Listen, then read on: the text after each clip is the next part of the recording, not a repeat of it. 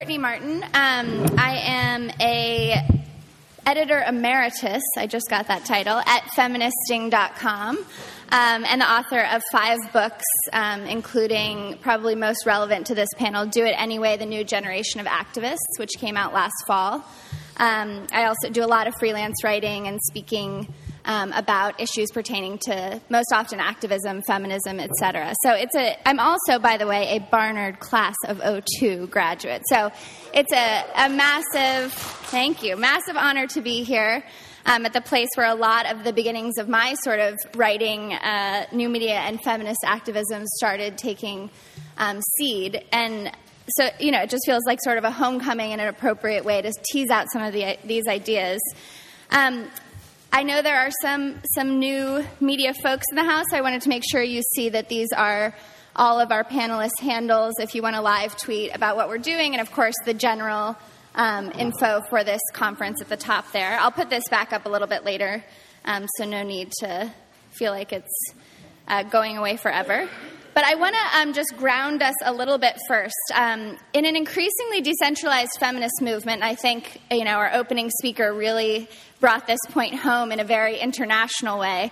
Let's imagine sort of this big worldwide web of community organizers, public intellectuals, policymakers. New media and online organizing has really become this central node, that's how I think of it, or a series of nodes that keeps everyone connected, right? So all of these social justice folks all over the world, particularly all over this country, I think a lot in terms of our sort of local issues and challenges.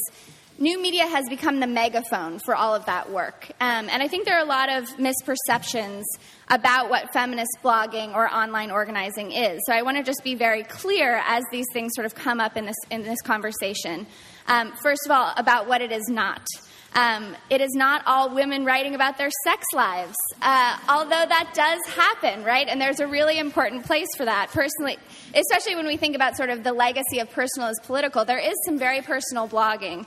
But I think it's often linked to some really important political issues, some action. Unfortunately, there's been sort of this parody that keeps getting recycled in the media that blogging is about, young women in their pajamas writing about, what they had for dinner last night or who they went on a date with. And in fact, it's much more complex than that. Another big misperception that blogs are just sort of rampantly erroneous. The truth is that the new media space actually creates more accountability in some ways than the old media space did, when you had to publish a retraction the next day, and would anyone really read it, right? That is in contrast to today. You have hundreds of commenters who are immediately holding you accountable for the accuracy or inaccuracy of what you're saying.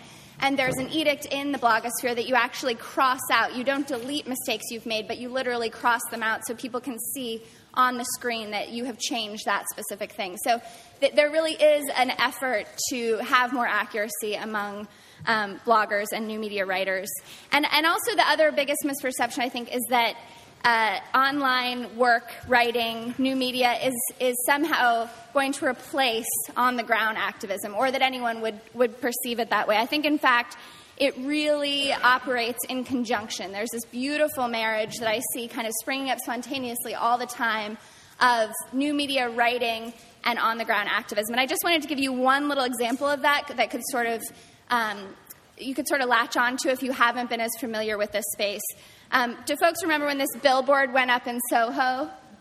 There's been this pretty widespread effort to kind of racialize the anti-choice movement in really disturbing ways. So this billboard was a prime example of that, went up in Soho.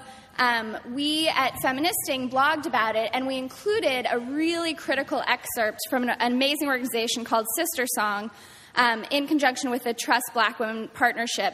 That little paragraph I want to read to you. Yesterday, racist billboards went up in Soho attacking black women and our human rights by claiming the most dangerous place for an African-American child is in the womb.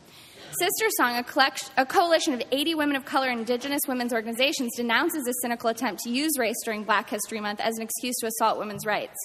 Black women are not the pawns of these white people who erect such billboards. We find them offensive, racist, sexist, and most of all, disrespectful of our decision-making, our 400-year history of raising and caring for black children, and our human rights to make health choices for ourselves. Damn, right? I love that paragraph. It's so beautiful. Anyway, we were able to sort of post this at Feministing, where we have a pretty wide readership, quote this incredible press release from Sister Song and Trust Black Women Partnership. A bunch of other blogs, a bunch of other really prolific tweeters picked it up. And the next day, Lamar, which is one of the biggest advertising companies in this country, took this billboard down, right? Yes, very exciting. Here's the post. This was also right around the time that there was the Planned Parenthood rally down near City Hall in New York City. And we were also blogging a lot about trying to get people down to that on-the-ground action. And this was sort of how it was framed at the time. And I loved that at this action there was this awesome guerrilla reconsideration of this. The most dangerous place for an African American is in the House of Representatives. That's racism. So anyway, I just kind of love this progression of like going from that billboard where people could have conceivably felt so disempowered and manipulated and misaligned to this billboard, which is like this great sort of reclaiming of our own space and our own tools that we have at our disposal now. So let me quickly go through the structure of our time together. I am, doing my little intro here, and then we're going to go to hear from some really important new voices in this space who occupy a lot of different sort of genres and a lot of different approaches, all of them kind of under this big tent idea of sort of intersectional feminist activism, right? So each one of them is going to present to you for 5 minutes. So I've asked them to answer these 3 questions in hopefully very brief terms. What is one thrilling success you've had at the intersection of writing, new media, and activism? What is one good failure? Those who know me know I'm a huge fan of failure, so I had to ask my good failure question. And what is one question you're still living your way into? I feel really strongly that, we kind of all walk around with these hunches and questions, and the more that we can share them out loud in spaces like this, the more that we can sort of affirm each other's hunches or complicate them and keep the feminist movement really alive and crossing all of the kind of borders that we were talking about earlier. So we're going to do that. We're going to hear from each of the activists, and then on the panel, activist writers, they have many roles. And then I'm going to ask a few questions of them, and then we're just going to open up to the audience because we'd really love to have it be as conversational as possible. Does that sound good to people? Structure works? All right. So we're going to launch right in here. Ileana, are you down to go first? I'm down to go first. All right. Okay, I'm just going to throw these up. Ileana's actually going to do some internet stuff, so she may toggle back and forth between these two. But first I want to introduce her. For the past 15 years, Ileana Jimenez has been a leader in the field of social justice education. She is a 2011 recipient of the Distinguished Fulbright Award in Teaching. Her research in Mexico City focused on creating safe schools for Mexican LGBT youth.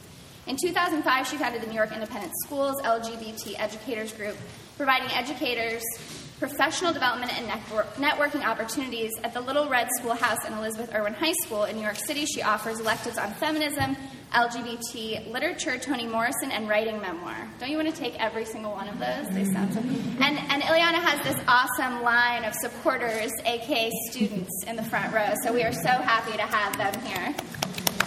Yeah. Let's see. Ileana is also an associate faculty member of Bard College's Institute for Writing and Thinking, where she offers workshops to classroom teachers and college instructors on writing-based inquiry. She's written about education issues for Care 2, Feministing, Gender Cross Borders, Huffington Post, Ms. Magazine blog, etc., etc. She went to Smith, another Smithy in the house, undergrad, and got a master's in English literature at Middlebury College. And on a personal note, I have just so admired watching Ileana move through the world. Usually it's online, by the way.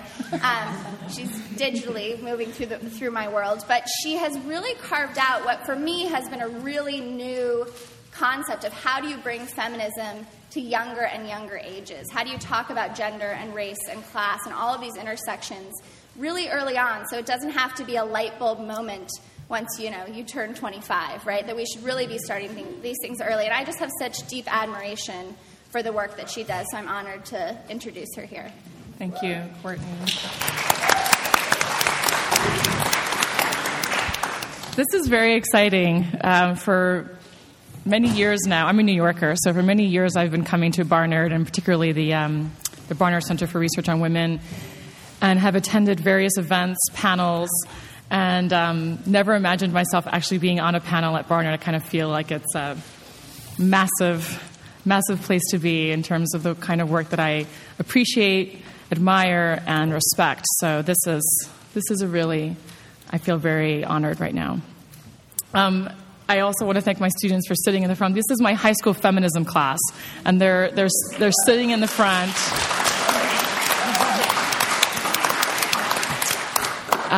They are really fierce and fabulous. The title of the course is Fierce and Fabulous, Feminist Writers, Artists, and Activists. And one of the things I did early on was I changed the title used to be actually Fierce and Fabulous, Feminist Women Writers, Artists, and Activists. But as I started teaching the course, every year boys have signed up, and I realized that the place of young men is extremely important in this conversation, and there's never been a more important time to engage them.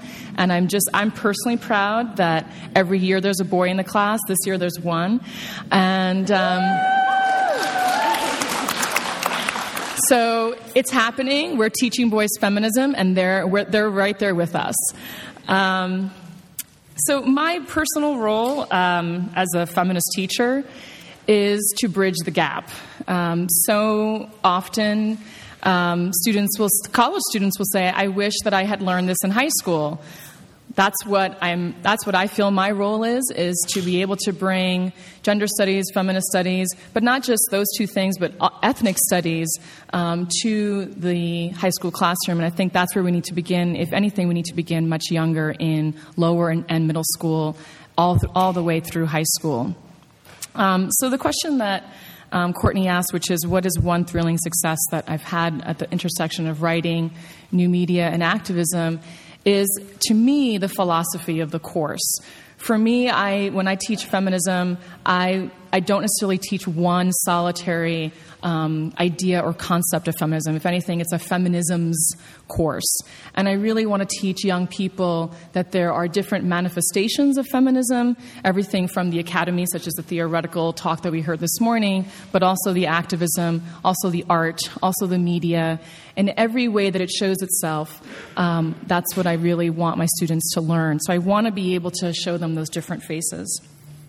As far as a success, when I first started teaching this course, a girl in the class said, "I don't really see feminism." I asked the class, "Why are they taking this course?" And she said, "I don't really see it." And I think what she was referring to is she wasn't seeing the kind of Bella Abzug hats anymore. She wasn't seeing, marches in the street. She wasn't seeing what she saw as kind of historical second-wave feminism taking the streets. And this was just a few years ago. So I decided that what I really needed to do with the course was to bring that intersection of writing, new media, and activism together.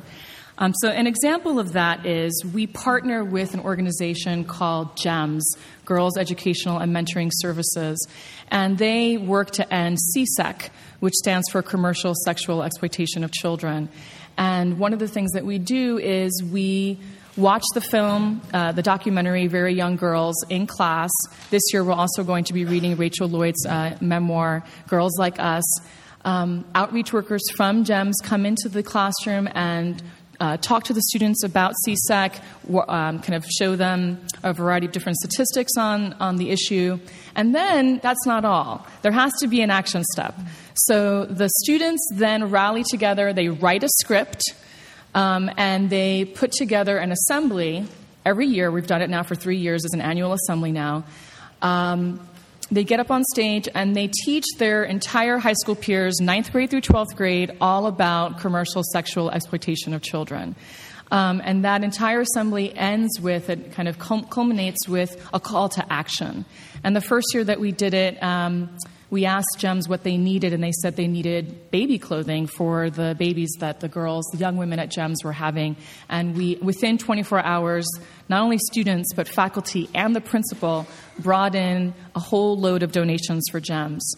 The following year, after our GEMS assembly, our community service roundtable which is a community service club at our school. But it's not just community service. It's kind of like a philanthropy club, actually. They raise a lot of money to give to a particular group in the city that focuses on children's issues or children's rights. And so they were so moved by the second year of the GEMS Assembly that they decided to raise money, dedicate their annual coffee house fundraiser to GEMS. And we raised the money, we sent it to GEMS, and from there we continue to have a relationship. And this year, Rachel Lloyd is actually coming. She's the executive director of GEMS. She's coming to the school to give an Oprah-style, assembly where the feminism students right here sitting in the front row will be interviewing her on stage and talking about her book with the entire school. So that is one example of a success. And then I don't know if I don't have time for a second, I don't have time for a second. During the follow-up Q&A, I can certainly share more about how we've partnered with other organizations such as Hollaback and kind of mobilizing young people to talk about street harassment, blog about it, and also share their testimonies online and at political hearings. Thanks.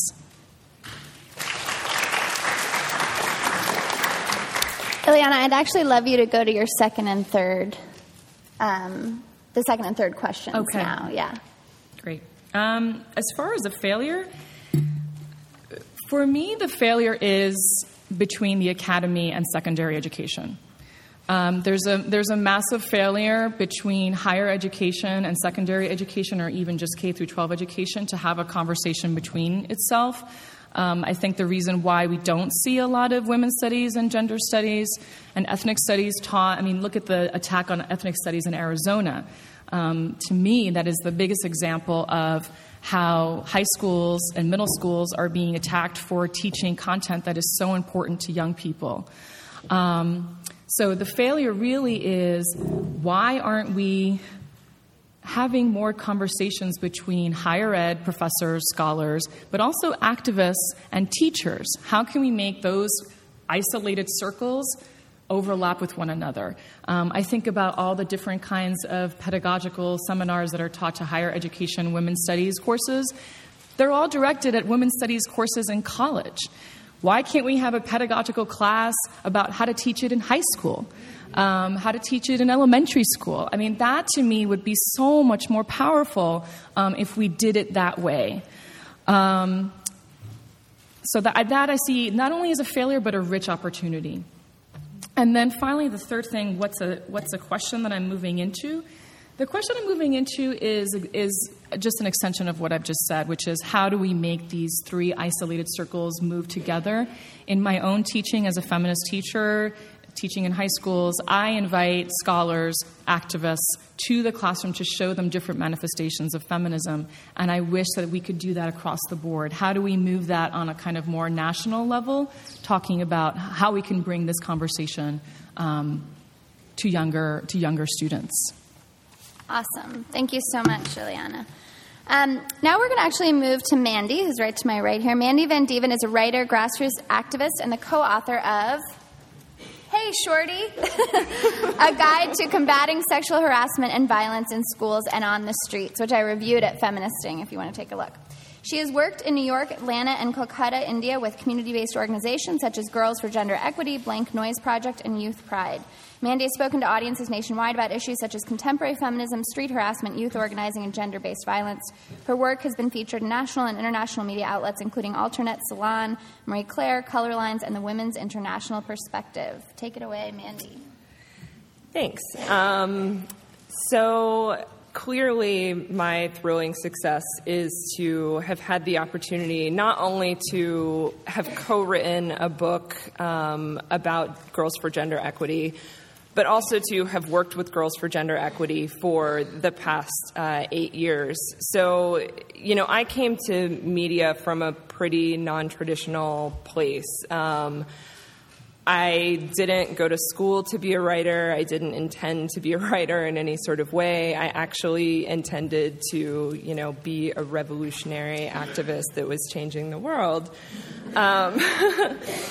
And so, I grew up in Georgia and I went to college in Atlanta. So coming from Atlanta to New York, Girls for Gender Equity was my first sort of foray into community organizing outside of the community that I was sort of, born into and raised in. So for 5 years, GGE really shaped my perspective on the world, and me and Joanne Smith, the founder, put a lot of sort of, blood, sweat, and tears into building the organization into what it is today, clearly with a lot of other people. There were a lot of teachers who were a part of that. There were a lot of students and parents who were a part of that. So it's a really amazing opportunity when the feminist press approached Joanne, and said, we've been following the work that you're doing, and we think that it's time to put this into a book. Initially, it was going to be sort of a 20-page guide to how to combat sexual harassment in the New York City public schools. And upon having these conversations, it became very clear that there was a larger need, and that what the book could really be is a model that can be used around the United States in different contexts, in different cities, not to say, here's what GGE does, follow this to the letter, but for other organizations and other youth activists and other allies to take the model that GGE uses, see what fits, see what doesn't fit, and use it as a sort of jumping off place.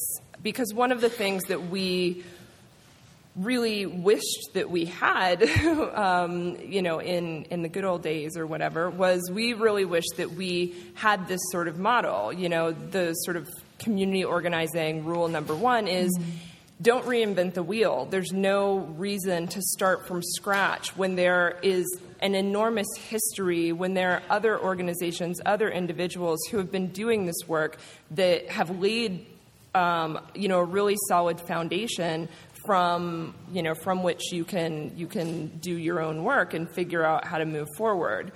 So, when Hey Shorty was published, I had been doing some freelance writing, and Joanne said, we really don't have a solid publicity plan. Since the blogosphere, since you know how online media works, why don't you and I work together so that we can create a plan to get that out there? So, a part of what we did was set up a website called HeyShortyOnTheRoad.com to basically be a place where we can have, the tour dates, the press that was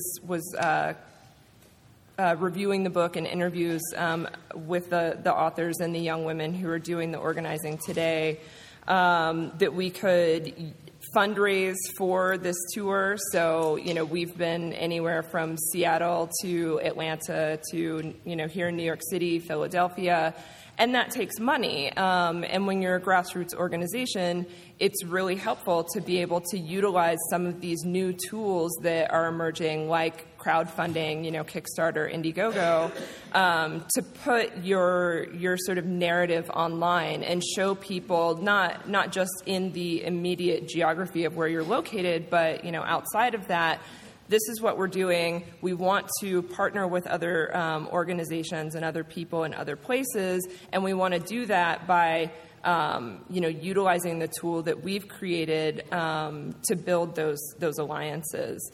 So part of what has happened on the tour is, for example, in Philadelphia, we partnered with Holly Curl, who's the author of Stop Street Harassment. We also partnered with Hollaback Philly, and we partnered with Nuela Cabral, who's a filmmaker and activist in Philly. All of them are local activists who are doing work in their own communities around ending gender-based violence.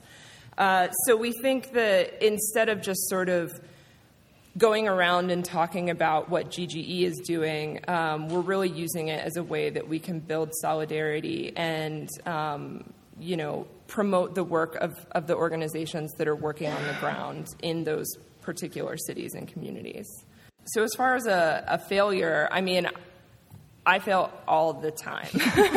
Like, it's pretty much a daily occurrence, right? And I think that that's something that's a really great opportunity for those of us who are involved in activism, particularly in, new media and sort of online activism, because it's a new tool, and it's a new thing that we're all trying to figure out how does it work and how does it, coalesce with the work that we've been doing, and then how do we sort of see ourselves in it. So I'm a social worker, and I'm constantly sort of evaluating myself and reevaluating myself and being critical of myself and being critical of other people, right? So I think that sort of one of the biggest failures that I've had with writing online is being mad arrogant, like when you're an activist, you kind of have to have a certain sense of arrogance because you're coming at it from this place of like, I know things need to change and I know how they need to change. And that while it's a good thing, it also hinders the work in some ways if you don't keep empathy at the center, right? If you don't sort of constantly try to put yourself in the shoes of other people who you're engaging with, and if you don't try to constantly sort of mine strategies that are different from yours for the places where those similarities are, like if you focus too much on the places of divergence, then it really is damaging to both, us as individuals, but also the sort of collective us, as a movement. And then in terms of the question that I'm sort of, working through, there are clearly a lot of them, but one of them that was raised in this really amazing book called The Revolution Starts at Home, which I absolutely wish that you all check out, is how to not be seduced into complacency with oppression in order to simply meet my own needs and desires. How to tell the difference between my own needs and desires and our needs and desires. How to lift while I climb and not just among my friends and family and immediate community. And then how to recognize and value everyone's contribution while still maintaining a critical point of view and a radical sense of love.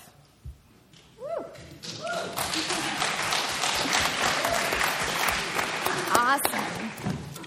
I feel like we need to get those up on the screen. Each of those questions is so valuable. I think it's a great time now to move to Veronica Pinto, who has worked as a community organizer for over 13 years and joined the Hollaback team in June 2011 as the organization's second staff member. That's the other theme you'll find at many of these online advocacy organizations is you think there's like a whole, people say like, well, maybe you guys could pass this around the feministing office. And I'm like, the office that doesn't exist, right? So many of kind of the output of what these organizations are doing sometimes masks the fact that there's like one or two really robust, excited, hardworking people behind it. And I think Veronica's an example of that, right? So second staff member at Hollaback, which has had such a huge effect in so many ways. In her role as International Movement Coordinator, she provides hands-on assistance and training to activists around the world who are interested in bringing the movement to end street harassment home. Inspired by the pack of community organizing women that raised her in Ecuador, Veronica's organizing experiences span across issues and include organizing youth, working with homeless, advocating for animals, spearheading fundraisers to help build schools for girls in Central Asia, and promoting equality for the LGBTQ community. Prior to Hollaback, she worked as a development associate at Legal Services NYC and a special events intern at the Gay and Lesbian Alliance Against Defamation. She graduated from the University of North Carolina at Charlotte with a bachelor's in international studies. Veronica. Thank you. Make it sound so glamorous.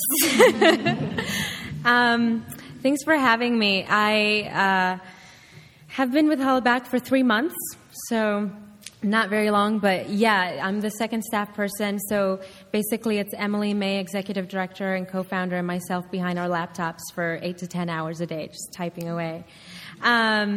So a thrilling success that we've had at Hollaback is that we've launched 37 sites worldwide. We are in India, we're in Australia, New Zealand, South America, Central America. And really the success was possible through a combination of the three elements that we're talking about today. It happened through writing, new media, and activism, and how those three kind of met and this movement of Hollaback began. And the writing piece is really about storytelling. And that's how movements have always begun, is by people sharing their stories with each other. Except that for us, it happened online. And obviously the internet is this amazing tool that we have, so that it's just a new way to really get our audience all over the world, not just in one space. New media, using the internet, it has entirely new implications. Now it's not just that one person has a mic. We all have a mic. If you say something that you like and you're tweeting it out to your network.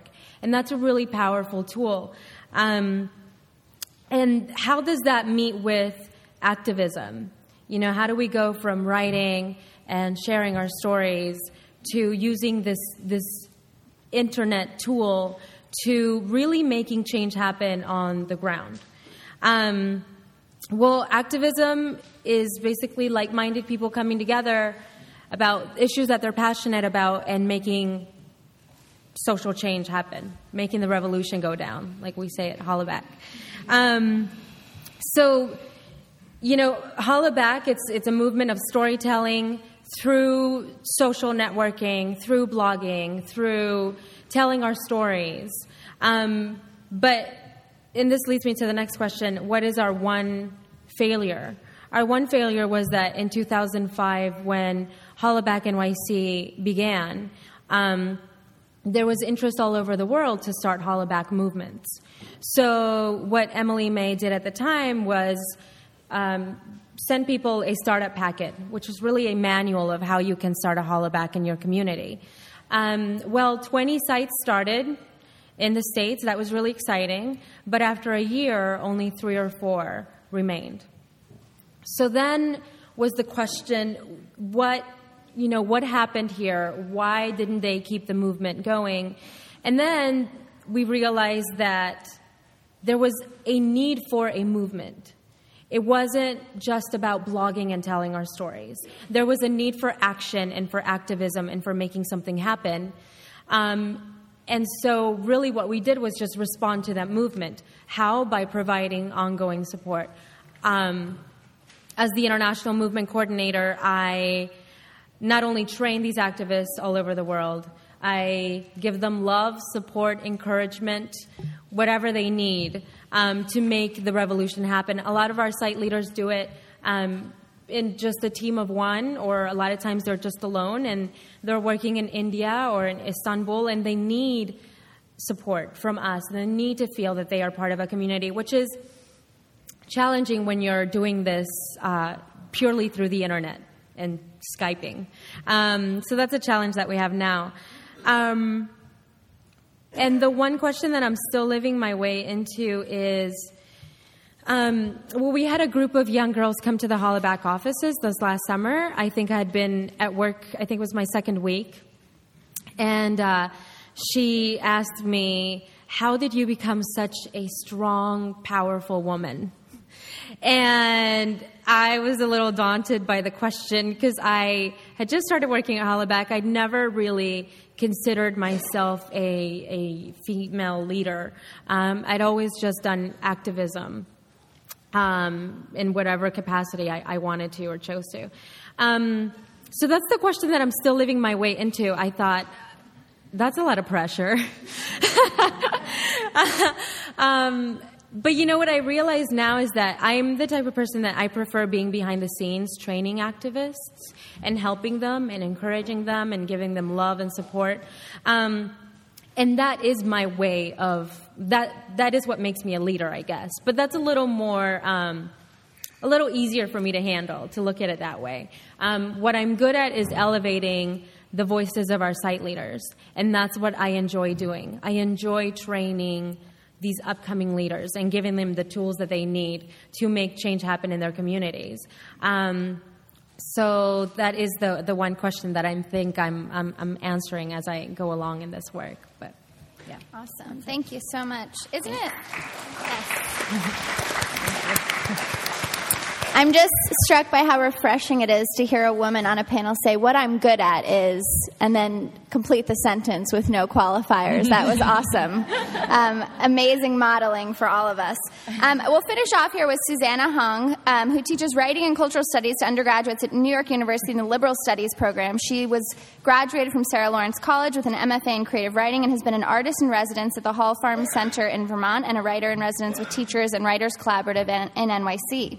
Susanna was a mentor with Girls Right Now for 2 years, which if you've never gone to a Girls Right Now reading, you must go. Their events are so incredibly inspiring. I am on the advisory board, so I have no objectivity here, but I've really been affected deeply and in a long-term way by some of the voices that I've heard, the very young voices that I've heard through Girls Right Now events, so check them out.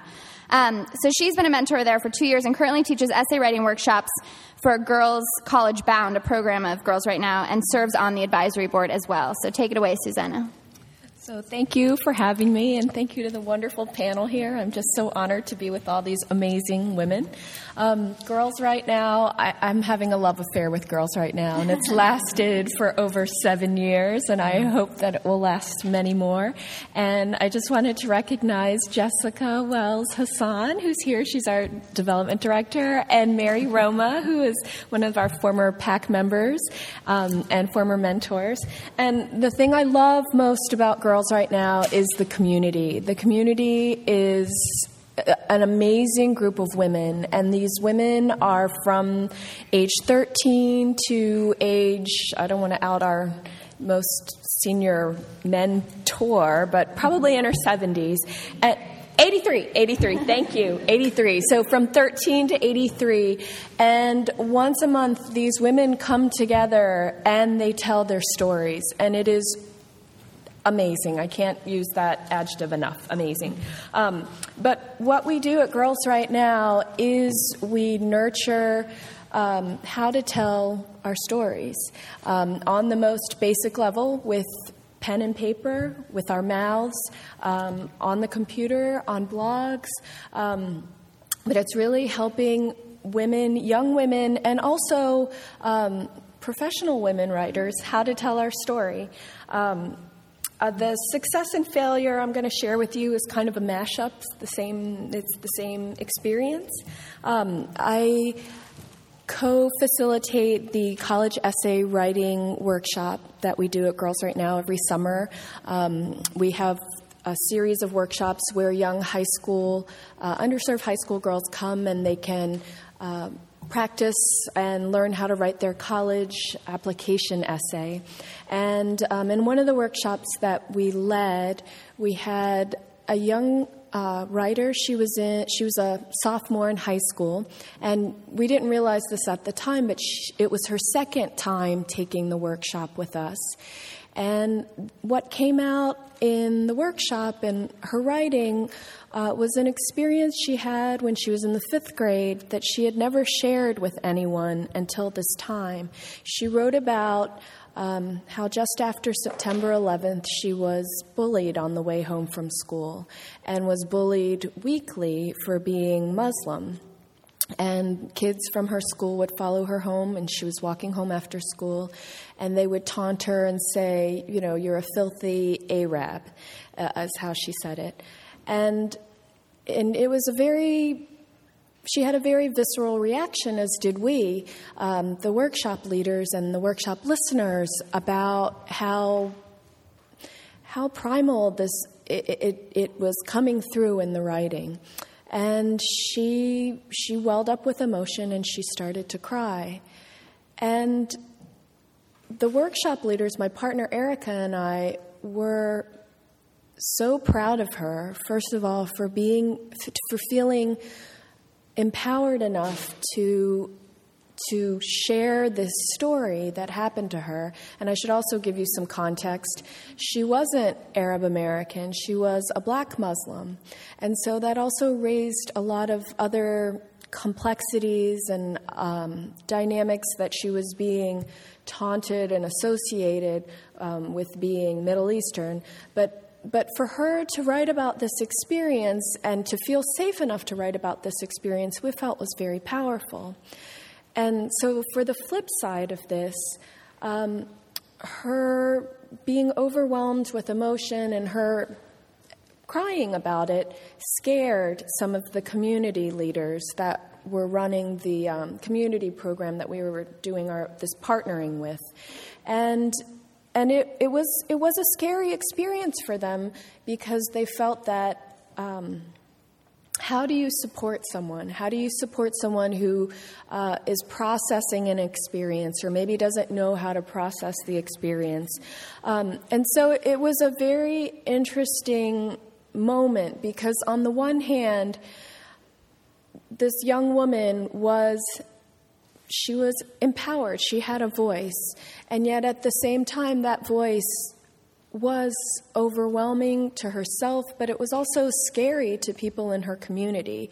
And so at Girls Right Now, we want to be a safe space for young women to share those stories that they don't feel comfortable or empowered enough to share with other people.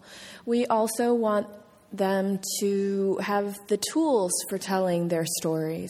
Their tools, whether those tools be the mechanics of writing or understanding genres, or the tools be technology or electronic or ways to use their stories to empower other people.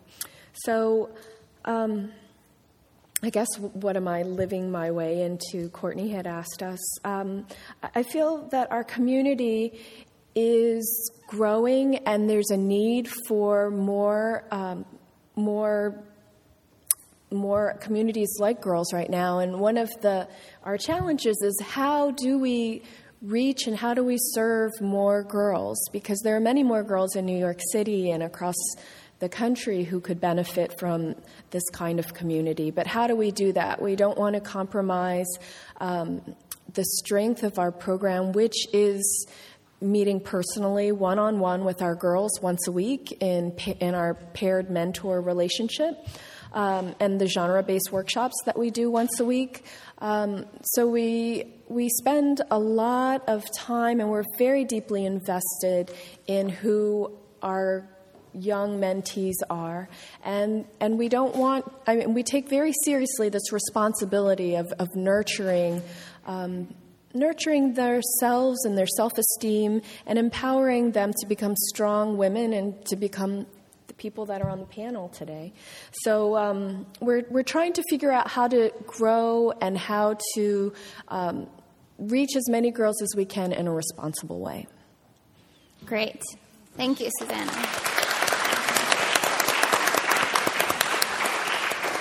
I should also mention that Girls Right Now was started by a Barnard alum as well. So one more Barnard connection here. So we're actually running a little behind because we got started a little late. So I'm only going to ask one question, then turn it over to you. So start to be thinking of what questions, insights you want to bring to the table. And I really ask that you ask a question, brief, one-sentence question, because my priority is to hear as many people in the room as possible. I hope that's everyone's priority, so let's just sort of honor each other's voices by really asking one brief question. My question for you is, how do you all, and anyone can feel free to answer this who feels called to, how do you find the balance in your writing and new media work between kind of shoring up and strengthening and doing all the kind of solidarity work we were talking about with folks who already adopt some of the same kind of worldview as we do, and changing hearts and minds? Because one of my concerns is that we seem to, and this is obviously speaking in huge generalities, spend quite a bit of our time as feminists doing online work really focusing on kind of talking within our own community as opposed to really reaching out and doing some of the more kind of difficult work of convincing folks who don't necessarily see, for example, street harassment in the same way we do, or some of the stories that kind of surface through the Girls Right Now work, like getting those out to folks who don't normally hear them. So how do you find that balance in your own work?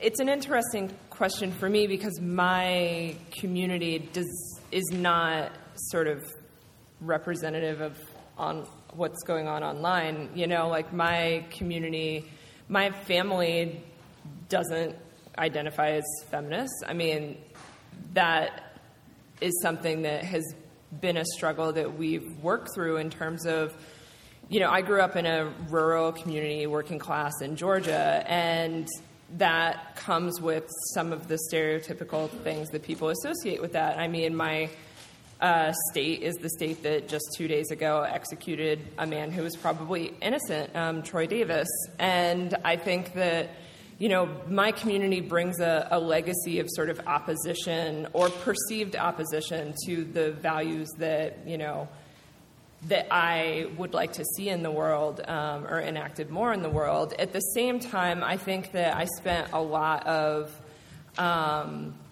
you know, my youth or whatever. I'm only 32, so it's not like I'm old or whatever. But anyway... you know, I spent a lot of time sort of, you know, doing what you were saying in terms of, like, you have to think like me. And if you don't think like me, then, like, we have problems. And that was the problem. It wasn't my community, my family that was the problem. So I think that I've spent a lot of time trying to recognize the value within my community and trying to sort of, you know, make space for that and to reincorporate that into myself because, you know, I think that we hold these sort of oppressions and standards in ourselves, in our bodies, in our minds, in our way of moving forward. And one of the things that I did was, like, push that aside. Like, that is wrong, you know, that is not the way that I want to do things. And in doing so, I didn't provide the space to see what things were right about that, you know? So, for example, when I was 17, and this was like when I was just becoming, you know, aware of sort of social consciousness, there was a guy at school who, you know, was on the football team and was all kinds of sexually harassing me and, you know, like, trying to find my phone number and calling me and doing all of these things. And my stepfather went up to the place that he worked and basically threatened to kick his fucking ass. And I was, like, mortified because I was like, how can you do that? That makes me look like I'm some, you know, weak little girl who can't take care of myself and stuff. But it's like, that was how he showed solidarity, you know what I'm saying? And so that was something that I totally did not appreciate at the time. And now I appreciate because we all come up with our own ways of, you know, surviving in a world that can be really traumatizing to us. So for me, you know, the struggle is less like, how do I, you know, bring feminism to the world, and more, how do I bring, like, my people to feminism? You know what I'm saying? Yeah, that's a great reframing. Anyone else want to chime in? Yeah, Liana? Okay. For me, my community is young people, and particularly high school students. And I think when high school students take a feminism course, they are either taking it because they see themselves already as feminists, or they want to know more about it, or they have heard some of the kind of myths about feminism that they want kind of deconstructed or at least disabused in some way. Sometimes it's very personal. I've had students say that they're taking a feminism course because their mother is a single mom, and he's a boy and wants to know how to support his mom through single motherhood. And so sometimes those personal moments are actually the access point to changing hearts and minds. And I was really struck by what you said, Veronica, about storytelling, which is, I think this is a way to get the two links that I brought in. One of the things that I've been able to do with young people is to have them see how they can leverage their voices for political action. And one of the things that, this is actually their feminist blog called After the Third Power, that actually Feministing editors Miriam Perez and Chloe Angel helped them to create. A student of mine last year was asked to present her testimony on street harassment at a New York City council on street harassment. And the reason why she was asked to do this is because I invited Emily May from Hollaback, the executive director of Hollaback, to come to the class to talk about how she uses mobile technology to do this. And this student, Grace Tobin, I wound up going with her to this council hearing, and she gave her testimony. And she wrote about it afterwards, and she said, "Being able to share my story was something I never thought I would be able to do. I never thought it mattered enough to be shared or heard by anyone, let alone a city council. I think that through delivering my testimony, I was able to find a certain closure to the experiences by the constant harassment I experience from men on the streets and subway every day. By spreading the word, I'm making a difference, which is something I never thought I was capable of doing." And then kind of combining that with the media work she got to do by being interviewed by CBS, which is a little further down on the page. She's actually in the first 50 seconds of this clip. There's a lot of, she just didn't go on CBS. That there was a whole trajectory and a journey that she had to go through in order to reach that point where she could share her story. The course starts out with teaching theories of intersectionality, race, class, gender, sexuality. The students write their own personal stories of living at the intersections. Then we do this GEMS project. Then there's a kind of trajectory that I'm trying to lead them through in terms of really finding out who they are as political and social change agents and change makers. And so by the time Grace is on CBS, there's been a lot of work that's been done in the classroom to get her to that point to be able to leverage her voice, which she never even knew that she had. And she was able to blog about it on various different platforms, including the Hollaback site and the class blog sites. I think, for me, the solidarity work with partnering with organizations, the Changing Hearts and Minds is about changing young people's minds that they can actually do something that will make a difference. Awesome. And Veronica, did you want to weigh in? I think that, for us, especially when we're very small nonprofits and there's only one or two people on staff, it's really hard to take that next step to change the hearts and minds because we're so focused on what we're doing with our team, with our constituents. But I think especially with young people, it's so important to give them action, right? I mean, it's great that we can talk about these things and blog about them, and Hollaback is a great platform for people to share their stories and find their voice and find a sense of empowerment by sharing their stories. But what I also love about Hollaback is that we give them action. We say, okay, now go, spread the word in your community. And so that's how it becomes, it goes from a blog and a story on a computer screen to real action on the streets in your community. And I think that is really powerful. I mean, another thing that we're doing that kind of goes along with the action piece is engaging bystanders, and a lot of that is engaging men and getting men involved in this conversation about street harassment. But that's too long. But yeah, I think it's really important to, connect action with our stories. Awesome. And Courtney, I also wanted to add, for girls right now, I mean, Ileana, it sounds wonderful what you're doing in the classroom. And your students are so lucky to have this opportunity. And also with Hollaback, the opportunity for more youth to do this.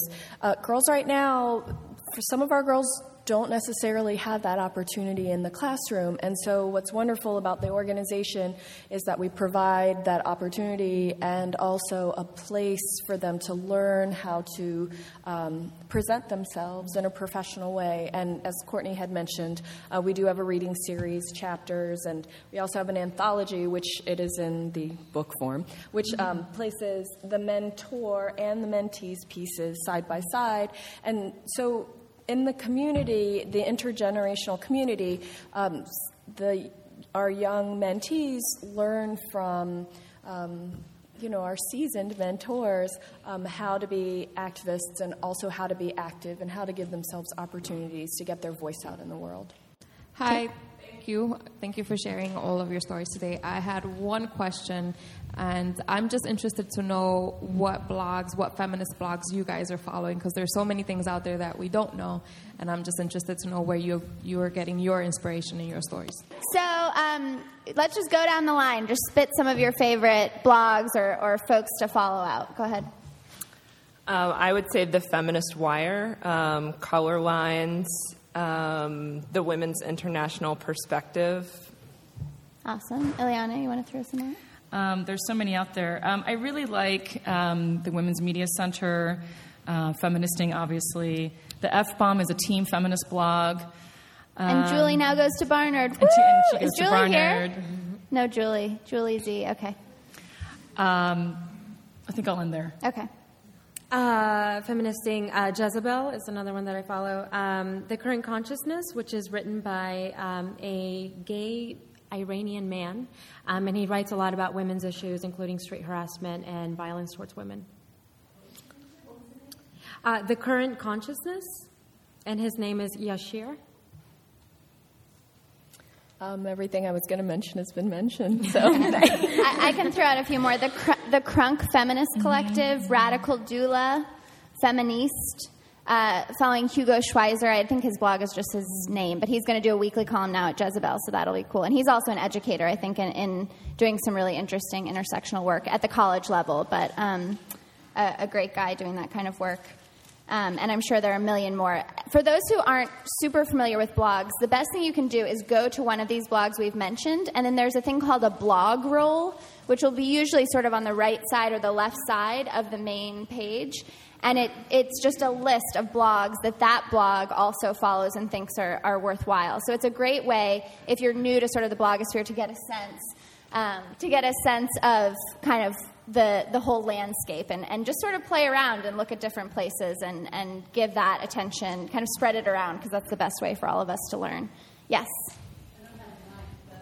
You could yell. Thank you.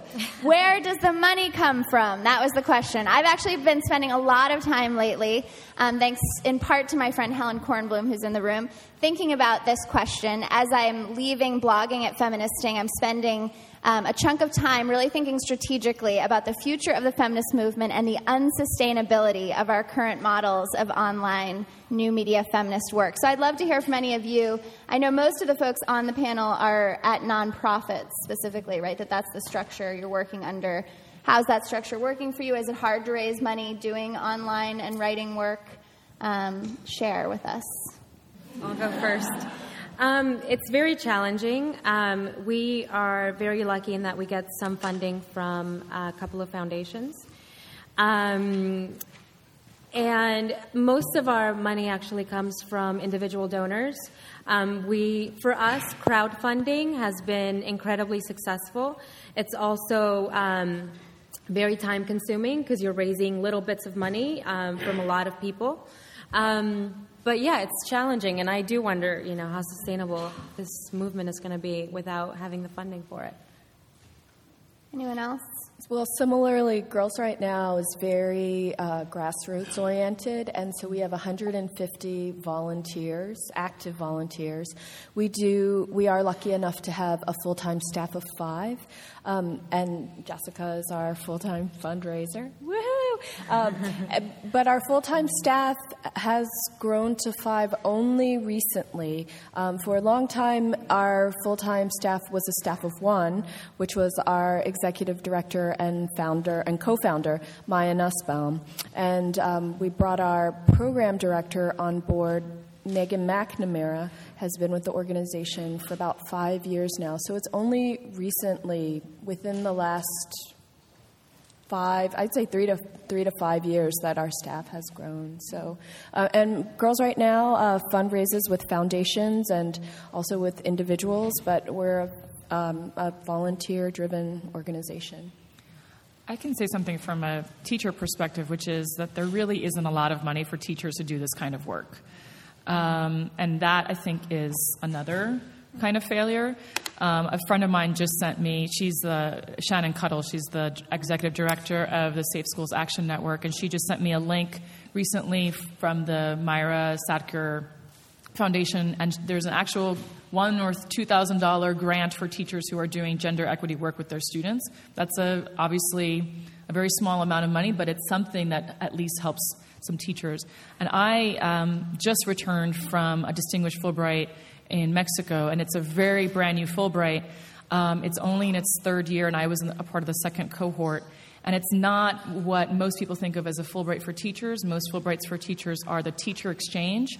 But this is a very different Fulbright for teachers who are interested in doing research, which is very unusual. And so my 6 months in Mexico was focused on essentially interviewing LGBT youth in university high schools there and public schools there on their experience of gender and sexuality, discrimination, bullying, harassment.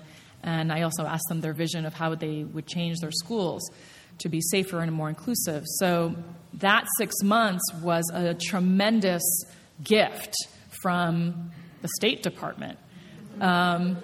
Someone there recognized teachers are also researchers, and teachers need to use their research in order to move their work forward. And I think that just as much as scholars and professors and nonprofits need funding, teachers need funding as well. Yeah, I think it really is, thank you, Ileana. I think it really is the next kind of one of many labor questions in the feminist movement, right? Because a lot of this work is not seen as actual labor, when in fact it takes a lot of work to keep these sites going. I mean, at Feministing, we are posting 7 blog posts a day, in addition to editing the community site, which allows anyone's voice to be heard, in addition to all of the technological background stuff that goes on. And it's interesting, there's been a shift. I think we've been trying to think, are we a media company? Are we an advocacy organization? And I think we're both and neither. So that makes it very hard to figure out what is the economic model. How do you convince funders that this is real work, this is real labor that needs to be funded? Or if we're going to go the nonprofit model, which is something I think people really should consider when we look at some of our peer organizations, what does that look like? A really interesting contrasting example right now is Change.org. Is everyone familiar with that organization where you sign the petition that they put up? That organization was started with an incubation grant that a man got, and then he has now turned it into a $5 million company. This is in the last few years, and he's doing that by selling email addresses to other progressive organizations or politicians. I would be so shocked if any feminist new media person ever thought of asking for something like that, of innovating that model. Whatever you think about selling email addresses, which could be an interesting conversation in itself, it's just so, I think it's so telling for us to kind of look at what are other people in comparable positions doing that we're not even considering, and how do we sort of convince the funding community that perhaps we need to set up some sort of development or incubation grants for some of these awesome feminist new media projects. 2 more questions, I think, we're going to squeeze in here. Since all the new media is based on the computer and millions of people in the world don't have access to computers, how are we dealing with that? Great. So the question's about what's often called the digital divide, right? Anyone on the panel want to speak to that? I mean, one of the things that has always been really frustrating for me, working primarily in low-income communities and communities of color, is that both the access is not there. So, anything that is solely online based is absolutely missing out on a huge chunk of the population, not only in the U.S. but also around the globe. But also that even if certain groups have access, that doesn't mean they're using it in the same ways that you are. So, for example, young people are all about, texting, but that doesn't mean they're reading blogs. And so I think that that's absolutely one of the challenges, and I'm really glad that you raised that question. One of the things that GGE does is to try to incorporate these kinds of technologies into the Young Women's Leadership and grassroots organizing programs, so that, because, this is sort of the way that things are moving, and when you can utilize that tool as both a way that you can sort of, educate or empower others, but then also be educated yourself. I mean, there are things that young people are doing with technology that I've absolutely learned from that I would not have learned otherwise. And I think that it really presents an opportunity to, to lift someone into a position of leader and educator who is used to being in a position of sort of passive consumer of knowledge that's, spit at you. Courtney, I was very much struck by your introduction of this panel and that horrific billboard. And I celebrate you and the work that happened to get that removed here. I just relocated to New York City from Los Angeles, where I spent most of my time there as a PhD student in Claremont. But because of my work, I needed to move into LA, where a different version of that board exists today. And so I sort of found myself wondering, very much as what Mandy was just talking about, maybe in South Central LA, where technology, the use of technology, the coming together in sort of this virtual world doesn't maybe happen all the time for all people in that community. They would not necessarily know that there's a movement in New York to get rid of the board, right? So I'm wondering about solidarity and how people in, say, certain locations like New York City reach out, and how do you do that really to get a board taken down in New York? Well, guess what? It's in LA, and it's still there, today. And yeah. I'll give a quick answer and then give it over to the panel. I think this gets back to the sustainability piece, that I think the local connections through this, Gloria Steinem, I was talking to her a few days ago about this issue, and she said it's like the Women's Center in the Sky is like the new sort of internet. And so how do we get this Women's Center in the Sky to really reach all of these local nodes in a more effective way? And to me, that's going to take some real strategic thinking and some real labor around how do you organize locally into a big national and maybe even international movement. I was interviewing Moms Rising about this issue, and they actually, their membership, if you haven't seen Moms Rising, it's a good thing to check out. It exactly reflects the census in America, which is really interesting. And they've done this new initiative to get local meetups, in-person meetups all over the country. So they'll feed issues like this. In their case, they wouldn't probably feed this particular issue, but they're working on sort of labor stuff and equal pay for equal work and childcare. So they're feeding that to these local meetups that are in person that don't depend on what they usually use, which is the internet. So I think that's one model that we might all look at as a really interesting way to shore up solidarity. They are, not coincidentally, the best funded online advocacy organization doing feminist work right now. So it's interesting to note that they were able to sort of create that with those sorts of conditions. Anyone else on the panel want to speak to the solidarity piece, Veronica? Sure, yeah. Because we are international, we have sites worldwide, and not all of our site leaders' communities have access to the internet or smartphones. So this is an issue that we have seen arise. But what I admire is that the site leaders get really creative. So instead of seeing it as something that hinders them, they see it as an opportunity to be innovative and creative in their communities.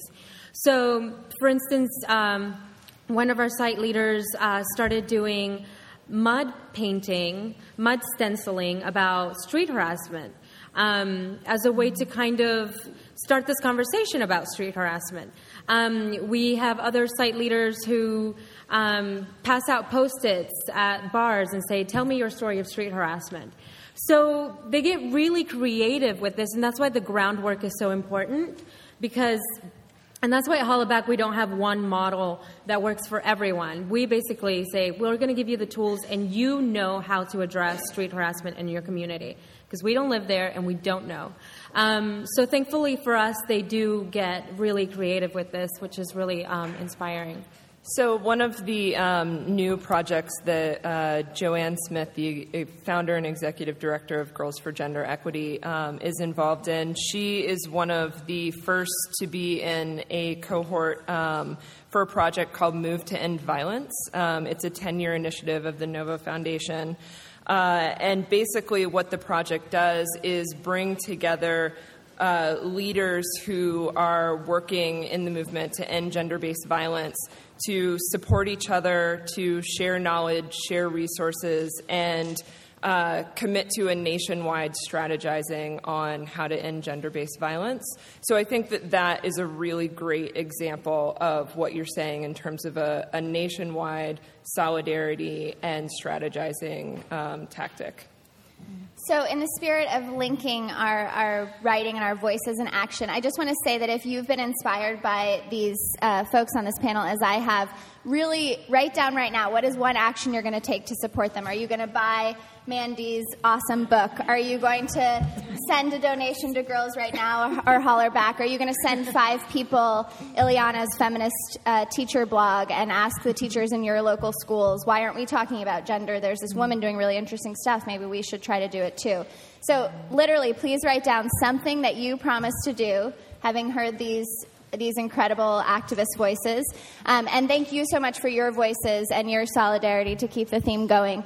I think we'll be hanging out a little bit to talk. I actually have a flight I have to catch, so I'm going to be sort of the rude one who goes towards the door. But please be in touch with us via Twitter or email or other forums that work for you. And thanks so much for your attention.